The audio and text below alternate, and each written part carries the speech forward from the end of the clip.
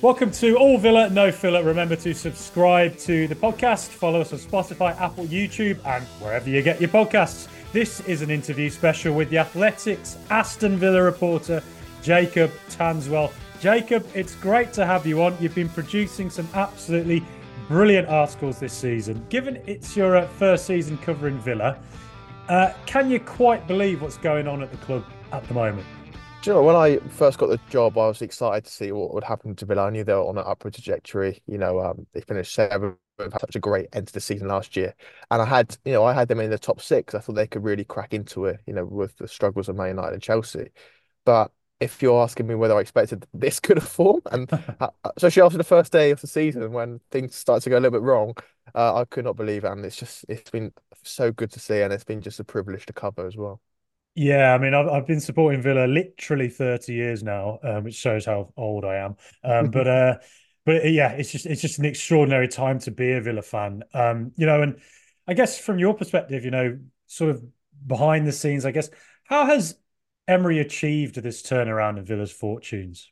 He says it a lot, but it's all about consistency and just raising standards. It's not necessarily just within the football department, it's across multiple departments, commercial side, marketing side as well. It's about everyone elevating their own, work in a way. You've got the refurbished gym, the new state-of-the-art training grounds, the inner city academy. It's not necessarily just Emery, but it's everything else that there's a feeling that everything else has been upgraded and standards are being there. And you see it with the players as well. The players that have been there for a long time. You thought they had reached their limit, McGinn, Konsa, Mings, Cash, but Emery is extracting more out of them every single time, and it's because of the raised expectations and the feeling that, if they want to be elite, they've got to start thinking like they are. And is it like very, very different to how it was before? I don't want to get at Steven Gerrard or anything like that, but is it just a very different environment to what it was before Emery and since he came in? Yeah, I might be, unfair in saying this because I obviously wasn't covering Villa at the time, so I didn't see what was going on at the time. But if you speak to people that have crossed over between the two regimes, there's a complete night and day difference. There was an overnight transformation. It was described to us, not only in the training program, the contents, but within the overall approach as well. There's a feeling that Gerrard didn't quite have a structure. It was quite shaped at times towards the end. He was relying on individual magic, and it didn't feel like, although Purslow and others at the club wanted it to be a long-term project. It just felt like they were just trundling on every week. Well, now there seems to be a project. There seems to be a trust there that, if things aren't going very well, there might be a bad run of form, they're not going to move. The owners aren't going to move. Emery's not going to change his principles. Everything's the same. So you either buy into it or you don't. I think the players were quite, towards the end of Gerrard, they looked a little bit directionless. They didn't have the confidence in Villa, in the club. But you see with the likes of the players that are signing new contracts, Konsa, Watkins, probably a few more on the way in the next couple of months. They believe this is a long-term project with a manager that they've got full confidence and trust in.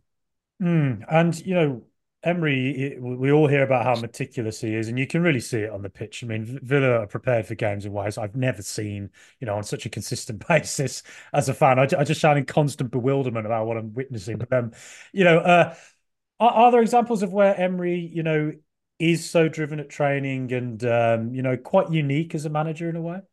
Yeah, we've written about it earlier this week. It's he loves obviously his analysis. That's what widely known and been repeated multiple times. But he works 12-hour days at Bodymoor. He doesn't go home. He looks for any time to do some work, whether it's at lunch, whether it's at breakfast with Monchi and Vidagani, or when he in the afternoon at the refurbished gym, which just overlooks his office. He goes on a treadmill and takes his laptop onto the treadmills just so he can look at opposition teams. And you think, if this guy's working this hard, I know a lot of managers obviously work hard, but this guy is obsessed. He's obsessed every day of the week. It consumes him. It consumes him in his personal life. Away from work. Everything is geared towards improving Aston Villa on the football pitch. So if you see a guy like him doing that, then players, staff, it probably permeates down to them in terms of trying to match that work ethic. And can you feel that when you speak to the players and those at the club? Can you really feel that sort of vibe of real positivity that's just running through them? Yeah, you can, but also at the same time, there's a seriousness to them. That they've Mm. beat Man City and Arsenal. but they're not. Obviously, they've taken team photos, they're enjoying the celebration, but they're not getting carried away. This is they expect to be in this area. They're not, thinking, oh my word, we're in a top four. What do we do? They just focus on every single game, getting 3 points, 3 points. It's really a attritional mindset. It's just Mm. about getting it through it. They're not gonna turn up to Brentford on Sunday and just think, oh, we've beaten Man City and Arsenal, we're gonna win here.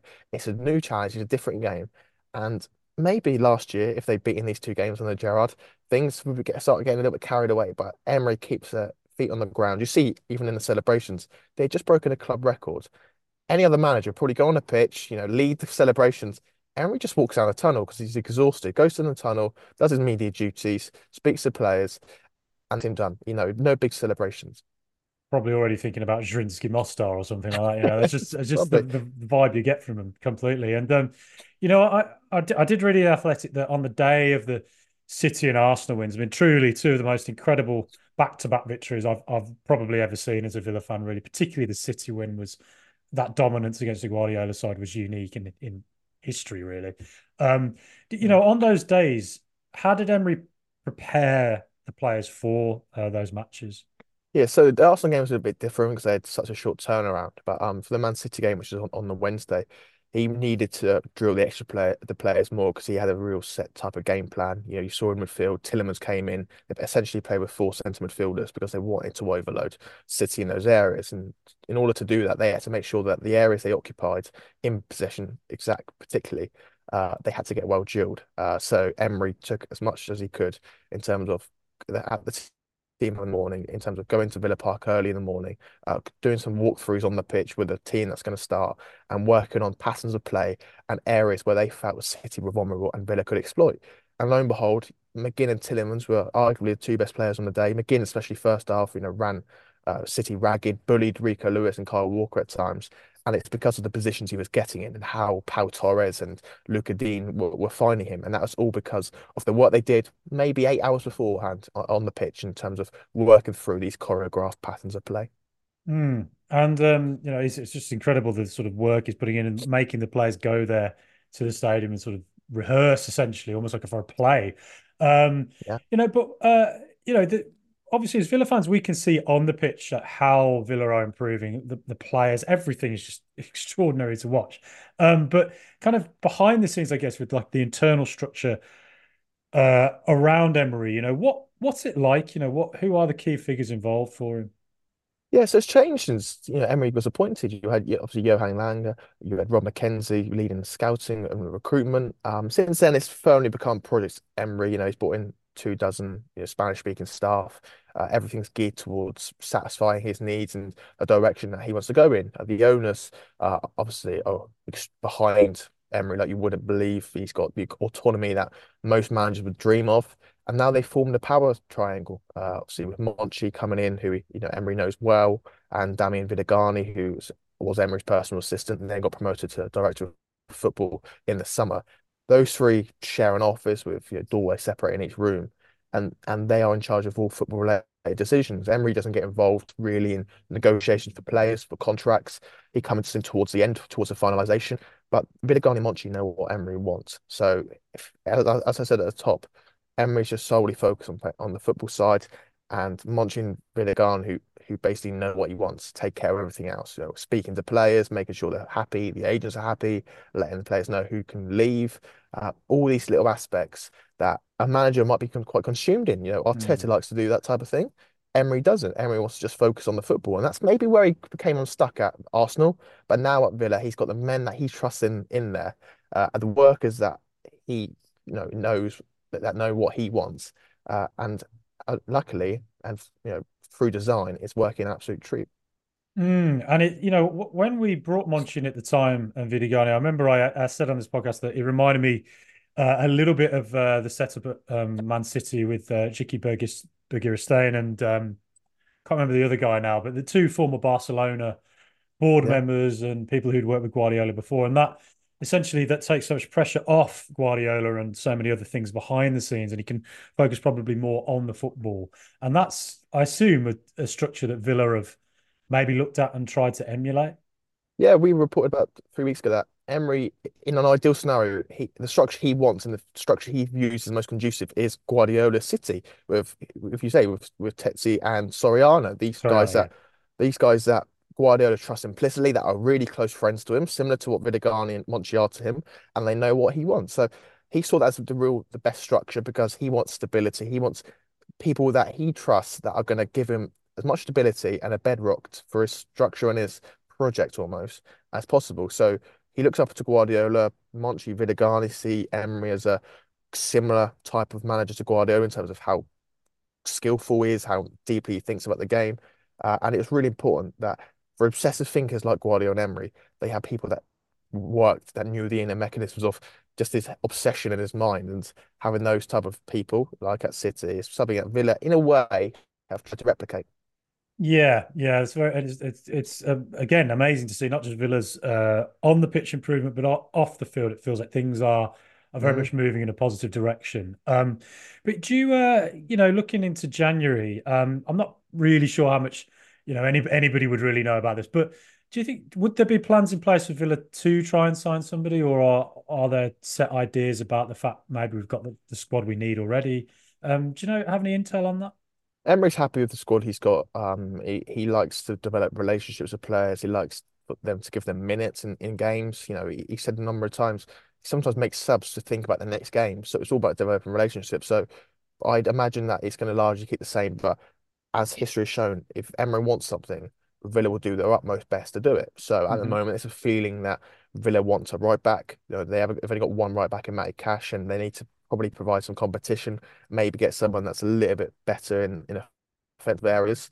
So they'll look at that position. At the same time, the FFP area is an elephant in the room. So they need Mm. to look at what players does Emery not want, and they'll identify it. So you look at Bertrand Traore, Callum Chambers, maybe Dendoncker if they're happy with midfield at the moment. And it'll be up to Vidagani and Monchi to let their agents let them know that you can go, but let us know who the buyer is and let us know the price you want. Because we've got a price and we'll tell you the price. And if you can find someone that will match that, then you can go. So that's really important as well. But yeah, to answer your question, there is scope for Villa to do something, but Emery, with the rhythm that Villa are in, will probably wait for the marquee signings in the summer. Mm. And you mentioned the sort of elephant in the room of financial fair play. I mean, where is there any kind of sense of where Villa are on that, or do we have to sell to buy or anything like that? No, no, not necessarily, but you have to be mindful. So that influence of thinking behind selling these young players in the summer with buyback clauses. I think in ordinary times they probably would like to keep the likes of Aaron Ramsey, Jaden Philogene, and Cameron Archer, maybe give them another loan. But they saw, if we don't want to sell one of our marquee players, we don't want to sell Douglas Luiz yet. 'Cause that would probably help with our FFP. So what we want to do, to give Emery what he wants, is to let these young players go who might be not ready yet, but they could be ready in 2 or 3 years. Get the money for them, bank them as pure profit because they're academy graduates. That will help with FFP, enormously. But at the same time, just give ourselves a safety blanket in terms of let's have the buyback clause in case they are world beaters, but we can have the first option on these guys. So I think that they're very mindful of it. It's not a case of this is going to creep up on them. They've seen it coming. So I think really there shouldn't be too many drastic measures coming because they've handled it and they're aware of it, very extensively. Okay, and one factor as well that is changing at Villa in the very near future is the North Stand. Obviously, that's getting redeveloped, and there's talk of Witten Station as well. Please, please, can that be improved? Because I've stood in a lot of queues there for many years. But do you know what the latest is on the North Stand redevelopment? Yeah, so we've done a massive piece on it. I want to say 3 weeks ago, maybe. Um, I spoke to the mayor, local councillors, the redevelopment people, uh, Aston Villa, and for them, it's a real tricky situation because the as I said, another elephant in the room is Euro 2028. I think Yeah. maybe if they didn't have that, it would be delayed a little bit because there's a lot going on. Inflation, it's going to cost a lot more.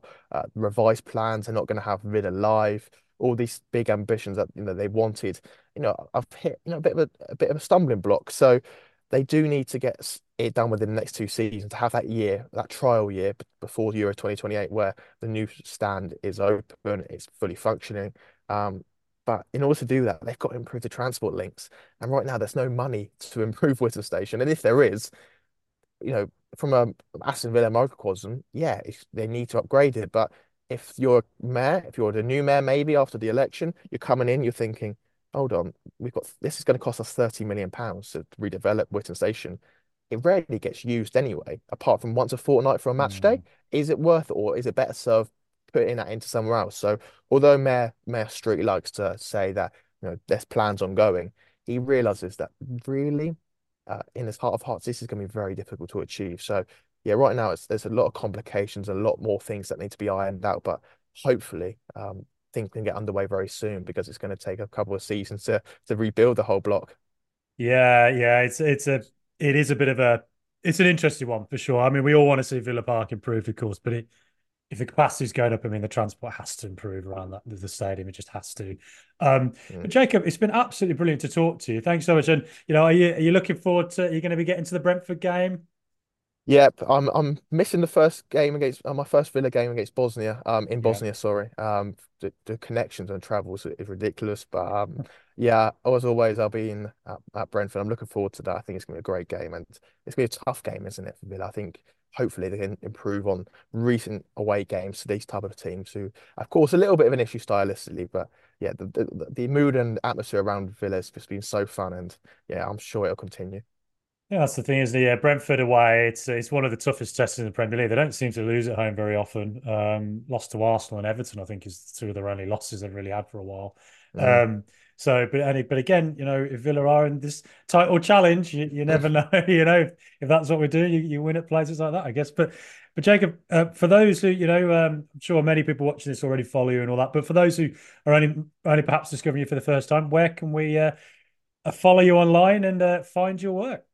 Yeah, you can follow me on Twitter, J_Tanswell. And if you subscribe to The Athletic, I think there's another offer on during the Christmas period. It's under the Aston Villa tab on The Athletic. Well, honestly, I can massively recommend that.